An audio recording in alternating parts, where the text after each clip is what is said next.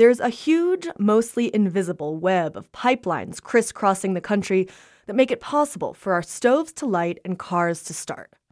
Those pipelines run from oil and gas-producing regions to refineries and processing plants, crossing miles of private property along the way. In recent years, the companies that own and operate those pipelines have raked in record profits. But, as Wyoming Public Radio's Stephanie Joyce reports for Inside Energy, the people whose land they cross don't often share in those riches. Driving across parts of Rocky Foy's property is like being on a roller coaster. The gravel road rises up and then drops back down. See, here's another one, another one, another one, another one. There are 12 pipelines that cross Foy's cattle ranch outside of Glendo in eastern Wyoming. As we bump along, Foy jokes. The only lottery I ever won in my life was all the pipelines. In Wyoming, as in most states, pipelines have the power of eminent domain, which means they can cross private property with or without the landowner's permission, so long as the companies offer reasonable compensation, whatever that might be. First line came in I think Grandpa said in 1927. The compensation for that line?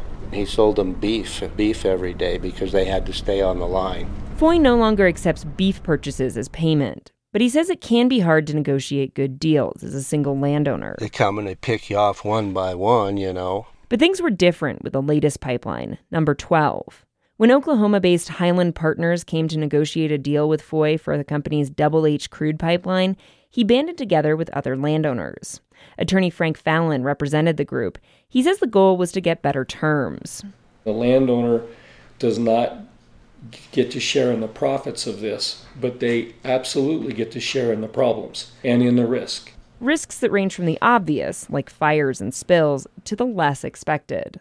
Foy, the rancher, tells the story of shooting at a coyote once and accidentally hitting a natural gas pipeline on his property. And that sounded like you were standing behind a jet taking off. It was just roaring. But Foy was lucky. It scared the coyote, and it scared me, but it didn't blow up. But the collective effort on this new pipeline wasn't easy to organize. Attorney Fallon. They deliberately made it very difficult as possible for the landowners who were trying to figure out who else was going to be impacted. Even today, if you Google the Highland Pipeline, you won't find routing information about it anywhere.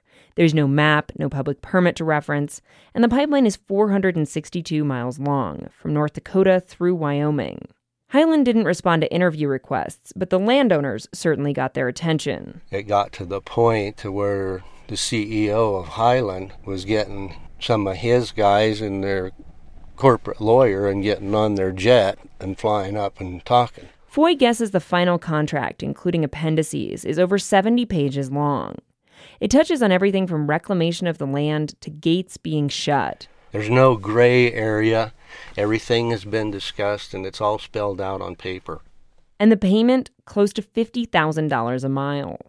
That might sound like a lot, but to put it in context, Highland recorded profits in 2013 of $36 million, up from $18 million the previous year.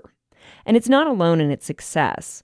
Oil pipeline profits have reached record highs in recent years, even as companies sink lots of money into infrastructure. And Foy knows so long as it's profitable, the pipelines won't stop coming. Once you get a pipeline corridor started on you, I just can't foresee it ever stopping until we find a different source of energy. By one estimate, 500,000 miles of pipeline will be built in the U.S. over the next 2 decades. The Double H isn't even in the ground, and Foy says another pipeline company has already contacted him. But this time, Foy knows he won't be tackling the problem alone. For Inside Energy, I'm Stephanie Joyce in Wyoming.